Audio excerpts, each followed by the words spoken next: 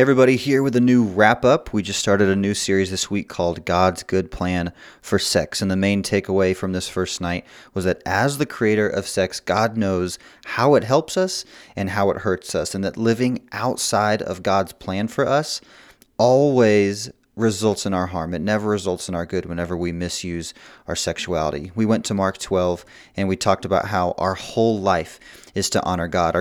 Our life should not be a pie chart that's divided in a bunch of different sections where Jesus is just one piece of it, but it should be one circle and he should be the king of all of it. And that includes our sexuality.